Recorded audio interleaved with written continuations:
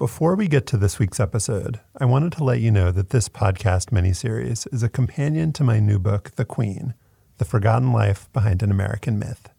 The Washington Post calls it a gripping investigation that reads like a detective story. The Queen is available wherever you buy books.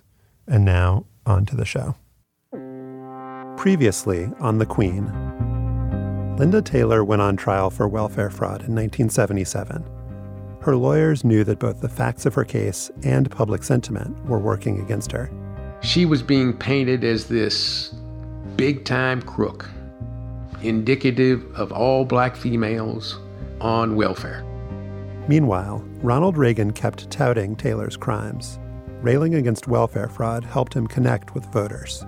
It's a way of channeling anxiety and frustration and rage around racial hierarchy without explicitly talking about race.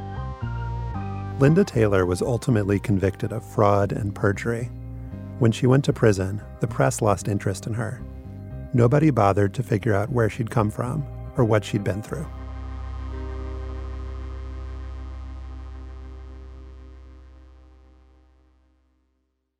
When I started researching Linda Taylor, I knew she'd been accused of doing outrageous things, and that was pretty much all I knew.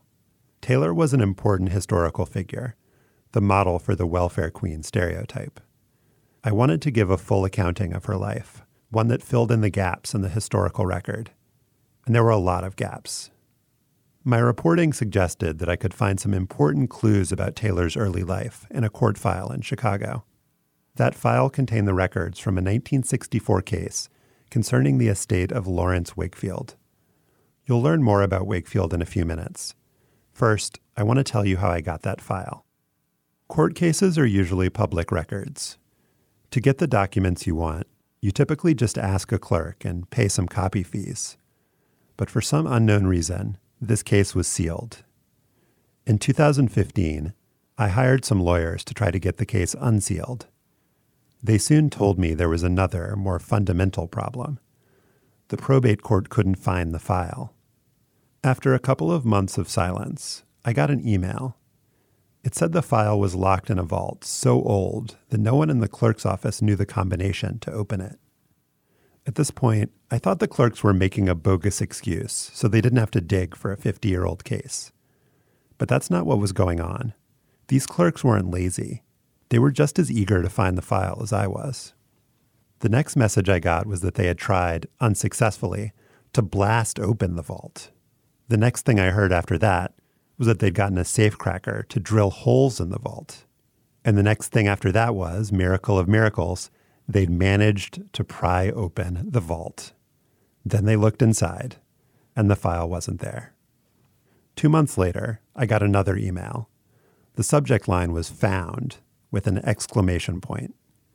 The case file had been located on a regular shelf, in regular storage. It had gone missing because someone had mislabeled it.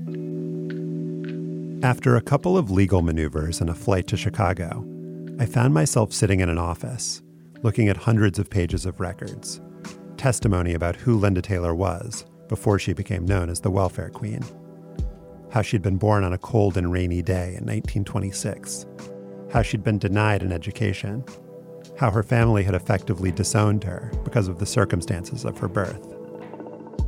Flipping through all those pages, I felt, for the first time, that I was getting to know Linda Taylor and starting to understand the contours of her life. I recognized that Taylor was a scammer and that she'd victimized a huge number of people. But what I found in that court file also made me feel sad for her and angry on her behalf. This is The Queen, a show about the woman behind the welfare queen myth. I'm Josh Levine. Episode 3, Constance.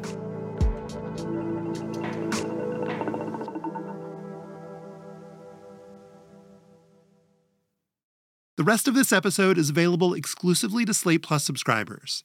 Subscribe now by clicking Try Free at the top of the Queen Show page on Apple Podcasts. Or visit slate.com/thequeenplus to get access wherever you listen.